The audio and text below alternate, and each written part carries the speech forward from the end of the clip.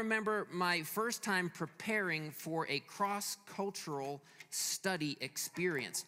And a part of that experience was preparing us for some of the differences in cultures regarding time. Now, this study opportunity was taking me down to the country of Belize, and I just remember very vividly the professor saying, now, you need to understand, people work and function on a very different perspective or understanding of time.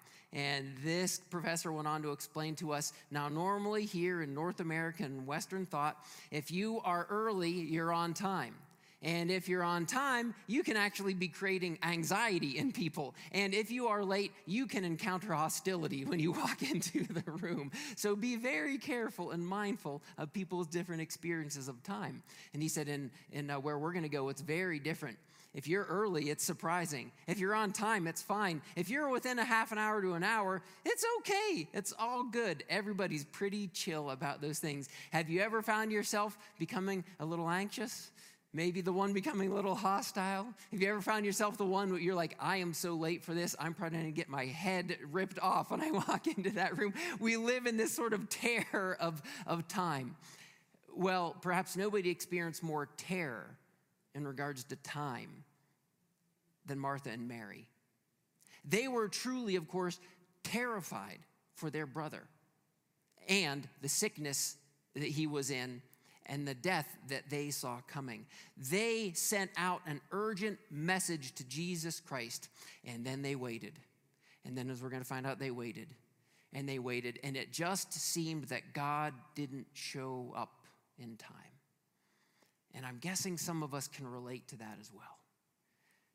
Those times in our life when it seems that God was, the old expression, a day late and a dollar short, right? God, I really wanted you to intervene in this situation at work, and it didn't seem like you showed up. God, I wanted you to intervene in this situation with this relationship, and I felt like you just kept me waiting. God, I really need you to intervene in this sickness that my loved one is experiencing, and I just kept waiting and waiting and waiting at the door, and it didn't seem like you ever came through. But what we're going to learn from this, what we're going to be challenged by this, is to always trust that God's timing is for the greater good and for his glory. That doesn't always make it easy. That doesn't mean it's not a challenge. That doesn't mean it doesn't going to work out the way that we might write the script. But it's always going to be for the greater good and for God's glory. And if we can turn our perspective to this understanding and this brace, that all things are working together for the good of those whom he calls, and as that passage will say more about in a little bit, and ultimately for his glory, well then we will have the faith to stand and trust God in those waiting seasons, those waiting times of life. Well, as we step into this miracle, I get 2 Sundays now, so I'm just going to take my time. We get introduced to a family. And that's a wonderful thing right now. Families of faith following Jesus. And what comes together for us now is that we have actually a broader or bigger family of faith than we first understood. We have previously been introduced to Martha. Martha is the owner of the home. Jesus is on one occasion preaching and teaching there. Her sister Mary is sitting at the feet of Jesus. She's a little put out by this. She asked Jesus to encourage Mary to help with the housework and things that need to be done. And Jesus actually commends Mary for doing what is best and that it would not be taken away from her. Now, I can't preach a whole sermon on that except to say, yeah, there's work that needs to be done. There are things to do, but there comes a time, there comes a place, there comes moments, and I'm just saying this so that you can be free from external obligations and commitments that sometimes we put on ourselves.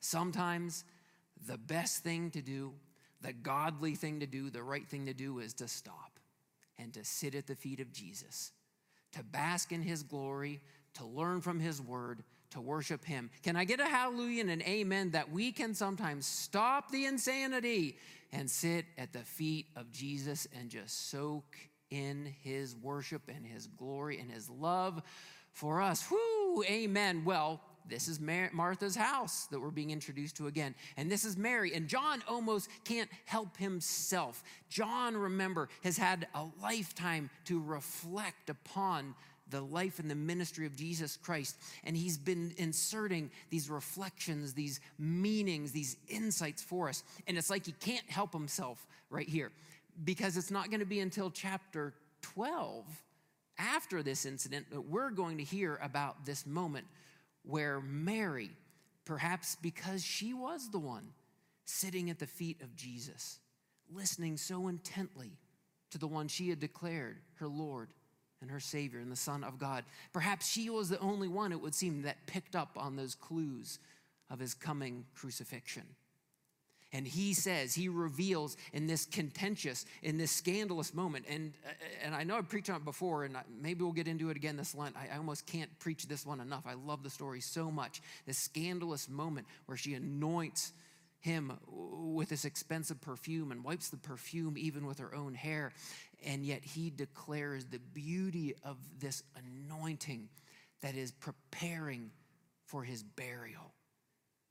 She seems to get it. He seems to understand. He commends her for this moment of worship, this outpouring, this lavish outpouring of love that is preparing him. And we can just imagine him, in a sense, being kind of girded up in his soul for what would be put upon him and the price that he would pay in this moment where just one other person seemed to get what was about to happen. And that's a whole other sermon in itself. When you know one other person is going through what you're going through, then you're not alone. How much more if the body of Christ can go through it with you. But oh, how beautiful. And now, of course, we're introduced that these sisters have a brother, and his name is Lazarus. And he's sick, and he's going to die. And that begins this introduction. Mary, Martha, Lazarus, they call on Jesus. And the way they call upon him is so revealing. Here's what they say. They said, "Lord, the one you love is sick." And I can't get over this as well, that everybody who seems to come into the circle of Jesus, well, not everybody, a lot of people that come within the circle of Jesus become identified by his love. How does John want us to know who he is? He is John, the disciple who Jesus loved. And now who is Lazarus? The one that you love. People that open themselves up to the love of Jesus can be transformed and become defined by that love. And that is the invitation for all of us, to become defined as people, men, women, children whom Jesus loves and for whom Jesus gave his life, for whom Jesus is coming again, for whom Jesus sent his Spirit to live with us now and forever. We can be the disciples who Jesus loved. I encourage us to practice it, to get good at it, to get comfortable with it. Hi, I'm George, the disciple who Jesus loves. Maybe I'll change my Facebook post this afternoon, and that'll put that in my information. I'm George, the disciple who Jesus loves. Robin, the disciple who Jesus loves. Ken, the disciple who Jesus loves. You got to get comfortable with it. You got to get accustomed to it, because the invitation here is for us to become defined by it. What if truly we were defined more than anything else, more than our other status, more than our income, more than our home, more than our job, more than our hobbies? Not that any of those things aren't important and valuable in the kingdom of God, but what if the defining, identifying characteristics of our loves, that we are a people loved by Jesus? Oh, my people, allow that to transform your life. Allow that to consume your thoughts, that you are loved by Jesus. Jesus, the one you love, is sick. Then it gets a little harder. It would appear from this story that even those whom Jesus loves sometimes get sick. That wasn't a part of the deal, was it, Jesus? Hey, wait a second. I gave my life to you. I trusted my life to you. I prayed that sinner's prayer thing that guy did at a concert once when I was a kid in youth group or at a camp or something like that. I gave my life to you. Wasn't it all supposed to go cupcakes and sprinkles, peachy keen, perfectly working out, all of my plans coming to fruition? Wasn't that a part of the deal, Jesus? It doesn't appear that that's a part of the deal, does it? I mean, we could live in denial, I guess, I mean that might be fun. Everything's great. Everything's gold. No problems ever arise. Everything's great. The kids are great. The job is great. My marriage is great. My health is great. It's all great. It's great, great, great. But people might think you're crazy if you live like that too. It seems to be that the witness of our lives as followers of Jesus is, yes, sometimes blessings pour out and prayers are answered and good things fall upon us who follow Christ. And I do think that there is clearly a practical element to following Jesus Christ. I've said this many times before, and I'll keep saying it. I've been saying it to my kids for their whole lives. The Jesus plan works. As far as I know, as far as I can tell, the Jesus plan works pretty good. And I would encourage you to get on the Jesus plan. Follow him, obey him, worship him, trust in him. Live the moral life that he calls you to live. Live the ethical life that he invites you to live. Live the kind of life that he models for you. The Jesus plan works, but part of the Jesus plan also appears to be our witness through the sickness, our witness through the suffering, our witness through the pain, our witness through the disappointment and the discouragement, even our witness through the death. Even sometimes our witness through the death, and yet holding on to the hope that will be revealed in all of us, and the hope that is going to be revealed for us, of course, in this story. Lord, the one you love is sick. Let me just add this before we jump into the next verse here. If you are going through that sickness, if you're going through that pain, if you're going through that breakup, if you're going through that confusion, if you're going through that season, and I know some of us are, he still loves you. Don't doubt his love through that. Hold on to it all the more. Don't question his love through that. Hold on to it all the more. I'm not saying put a facade over the difficulty and the sickness and the struggle, but trust that he still loves you in and through it, and that his love for you can be revealed all the more powerfully on the other side, because again, that is where Jesus is going to take this family. And so this is what he says. When he heard this, Jesus said, "This sickness will not end in death. No, it is for God's glory." Jesus' ministry so far has been very powerful. And one of the stories we affirm that when Jesus begins his ministry, he begins it a ministry of preaching and teaching, a ministry wherein he is proclaiming the kingdom of God is at hand, so repent and believe this good news. It's an invitation to see our lives in light of his holiness, of his glory, that we stand before the incarnate Son of God, but to welcome this invitation to repent, to turn away from sin, to turn away from death, to turn away from evil, to turn away from wickedness, or just to turn away from ourselves and making our lives all about ourselves, and to turn Jesus and to make our lives all about him, and to be able to touch and to taste and experience and to step into the very kingdom of God as we step into the presence of Jesus. This is this ministry that Jesus has begun. Then he moves into this ministry of miracles. He's demonstrating the truth of his proclamation that he is the Son of God and will be the Savior of the world by performing signs that demonstrated the fulfillment of all the promises that brought us through the Old Testament and into this ministry of Jesus. He is the one who is healing the sick, giving sight to the blind, feeding the hungry, setting the captives free. He is proving who he is. Then we talked about even how the ministry moved into the call of discipleship. It wasn't just about him preaching. It wasn't just about him doing works. It was about us doing it with him. So we are invited to the discipleship of Jesus Christ, to follow him and to do what he does, to preach the good news and to do great works in his name. But now here John turns the corner with this miracle. The other miracles were very much, again, about demonstrating the power of God at work through Jesus Christ. But now this is pointing us to the end game. This is the miracle that will reveal for us why Jesus ultimately came, and that his mission could only be fulfilled not just in preaching, not just in miracles, not just in mentoring and leading people, He could do what only he could do. He had to do what only he could do. He would need to become for us the atoning sacrifice for our sins through his death and burial on the cross. Praise be to God that he's going to point to us the hope of resurrection that will come through that atoning sacrifice for us. So again, he's showing the way. John is rounding the corner. He's pointing us to where this is all going. This is going in the direction of resurrection. But in order to get to a resurrection, you've got to go through death. You got to love how Jesus, he just says it, this will not end in death.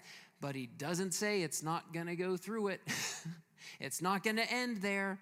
But my friends, it's got to go through it. The way that the preachers say, come Easter celebration, and I'll probably say it again this Easter, it's Friday, but Sunday's coming. You don't get to the resurrection if you don't go through Friday, if you don't go through the cross, if you don't go through the crucifixion and the burial. In order to get to the resurrection, you've got to go through the death. And he's just being compassionate here and telling them it's not going to end in death. Oh, but we're going to go through it. And he already gives a clue here, that key to our understanding. And this will be for God's glory. Notice how many times as you read through the Gospel of John now and reflect on these signs, these miracles, nearly each and every one has been to reveal the glory of God. Whenever Jesus turned the water into wine, our first miracle so many weeks ago, this was the first sign that revealed Jesus' glory. And then he goes on and he heals an official's son. And it said he worshiped Jesus and gave him glory. And then he walks across the water and he comes onto the boat and they worshiped him and gave him glory. Last week, the blind man came to Jesus and with his eyes open, worshiped Jesus and glorified him. And now we understand that this resurrection that he's pointing us towards is to give him the glory. Now, that isn't just a feel-good, practical faith kind of message for us to embrace. But this is the fullness of the revelation of God to us through Jesus Christ, that anything and everything that he is doing is ultimately to bring him glory. Romans chapter 8, one of the great chapters of the Bible, tells us, and we love this verse, we know that all things work together for the good for those who love God and who have been called according to his purpose. We love that, and we should love that. We should hold on to that promise. All things work together for the good of those who are called according to his purpose, who love our Lord and Savior Jesus Christ. But then it goes on. For those whom God called, he also foreknew. Those whom he foreknew, he also predestined. Those he predestined, he also conformed to the perfect image and likeness of his Son. Those whom he conformed, that they might be the firstborn among many brothers and sisters. Those he predestined, he called. Those he called, he justified. I know it's a lot. Read it. Those he justified, he also glorified.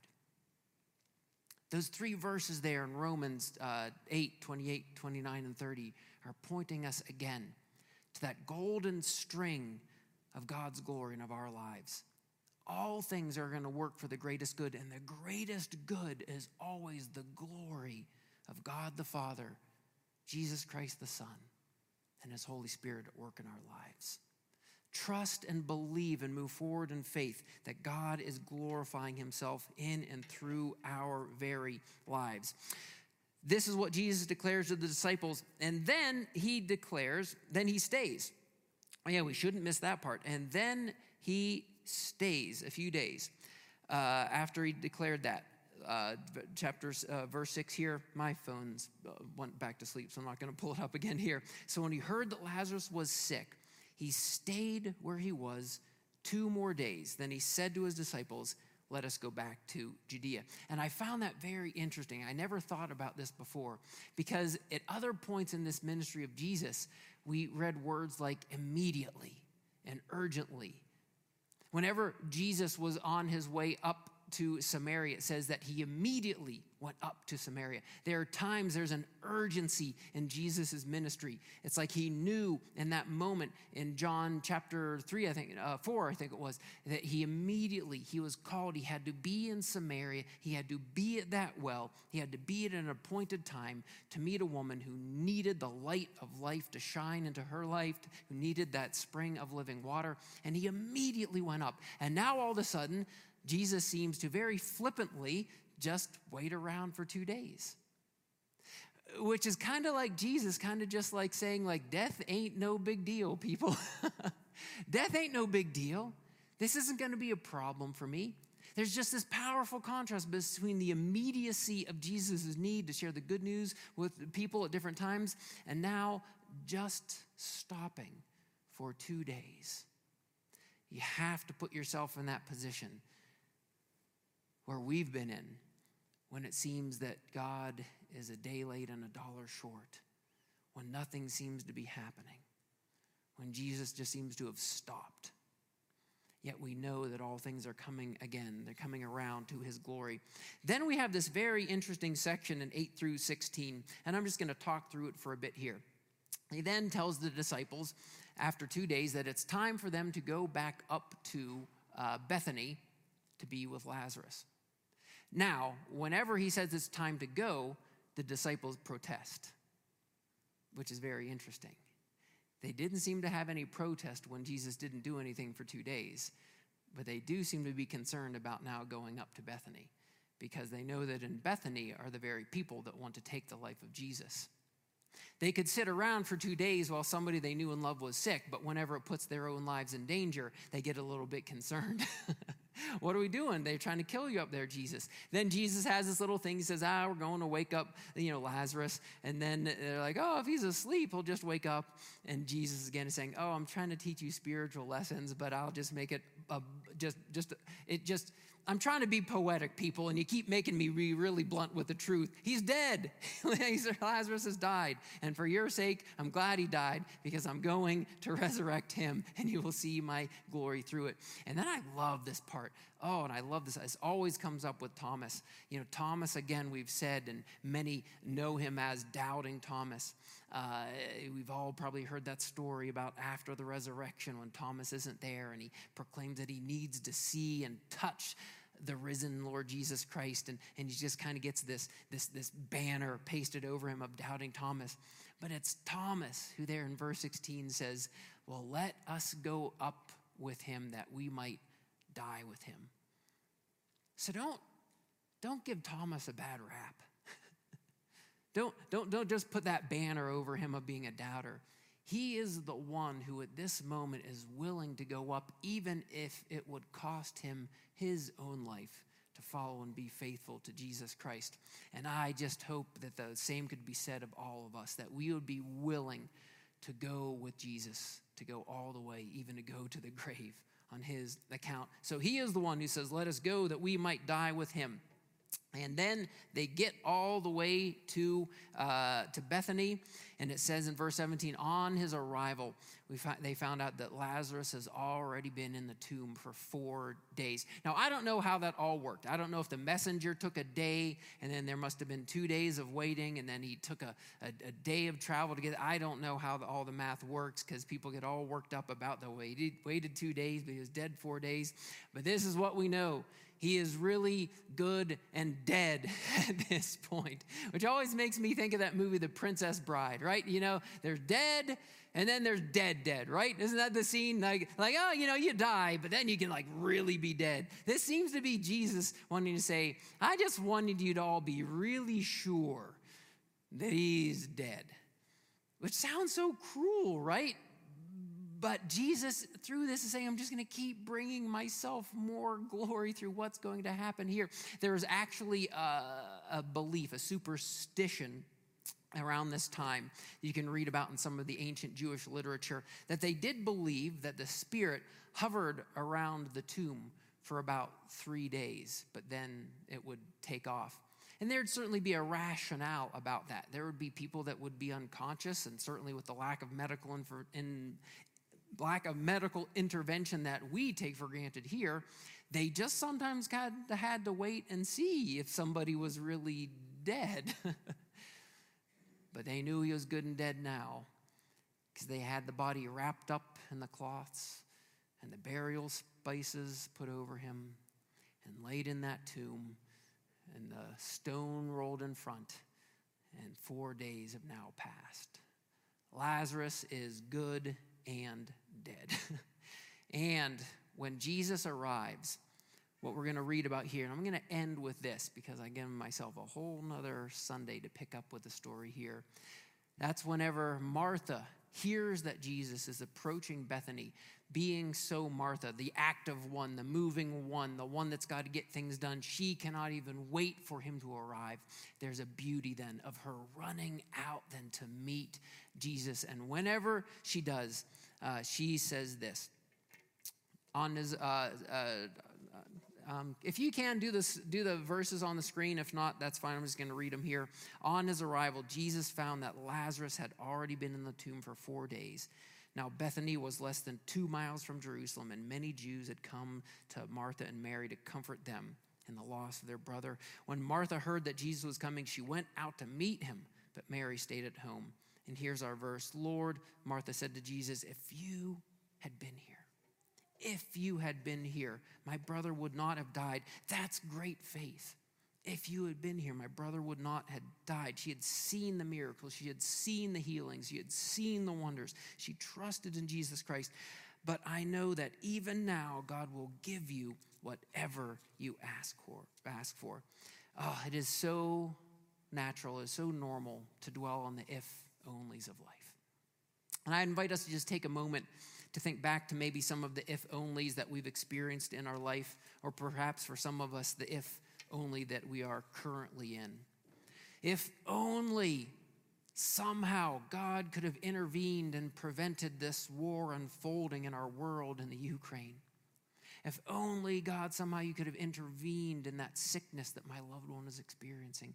Lord, if only you could intervene in that situation in my marriage. Lord, if only you could intervene in my child's life to save them from this hardship that they are enduring. Lord, if only you had shown up when I called upon you, when something could have been done, when you could have glorified yourself through a healing miracle. Oh, Lord, if only you could have done something in that situation.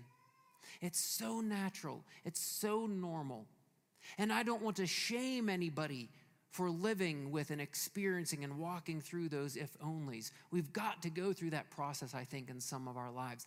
But there comes the point then, after we've kind of looked at the situation, examined our lives, dwelt there and kind of sat there in the if-onlys, we need to move then to the even now. If only, God, that would have been great, but even now I'm going to trust in you. That's the flip of the script that Jesus is inviting Martha and Mary and the world and all of us to experience right now. Because you think about the story and how it's about to unfold. You see, if Jesus had got that message, if Jesus had run to Bethany, if Jesus had seen Lazarus in his sickness, if Jesus had seen his friend, the one that he loved, on death's door, well, I have to imagine Jesus is going to do what Jesus does, and he's going to work a miracle. Jesus is going to do what Jesus can do, and he's going to save his life. And that's a great story. But even now, we are invited to the faith that God can work a better story through this. Because as good as a healing story is, you know what's an even greater story? Resurrection. As good as healing is, resurrection is all the greater. As good as healing is, resurrection brings all the more glory. And so the invitation now is for all of us to trust that even now God can glorify himself and make a better story through the if-onlys of our life. Can God weave together and bring together a better story through the if-onlys that we experience in life? I'm praying for a better story. I'm praying for more glory. I'm praying for a better story in the if-onlys of my life so that he might get more glory. And I invite you, pray for a better story that he can get more glory in what's happening in your health, for more glory in what's happening with your job, for more glory what's happening in your marriage, with your kids, in our world. I'm praying that he can get all the more glory by writing an even better story, a story of resurrection. Because in the end, friends, it's the invitation that's given to all of us. It's the invitation for all of us to come to that point in our lives where we say, we don't just need a healing, we need a resurrection. Yeah, it'd be great, God, if you'd intervene and work some wonders in my life, but I've come to the point where I recognize where I just don't need a spiritual healing. What I recognize now is that I'm spiritually dead. I'm spiritually dead because I'm dead in these sins. I'm dead in these transgressions. I'm dead in this debt that I owe to a holy and perfect God. And so, Jesus, I'm going to ask you not for a healing because I need a resurrection. I need a resurrection. I need a salvation. I need to be brought back into spiritual life through the power of your Holy Spirit by your atoning sacrifice on the cross for me. I need a resurrection. Jesus is going to show that what is available to all of us is the power and the glory of resurrection in our lives. And so I invite you to pray like Martha does. And we're going to pick up with Mary's story in 2 weeks, we're going to pick up with Mary's story. Even now, if only you had been here, Jesus. But even now I will trust. Even now I will trust that you can bring yourself more glory through the power of resurrection in my life. Let me pray for us, friends, and then I kind of want to leave you hanging with this story as we're going to come back to it again in 2 weeks. Heavenly Father, I know that many of us right now are going through if-only times.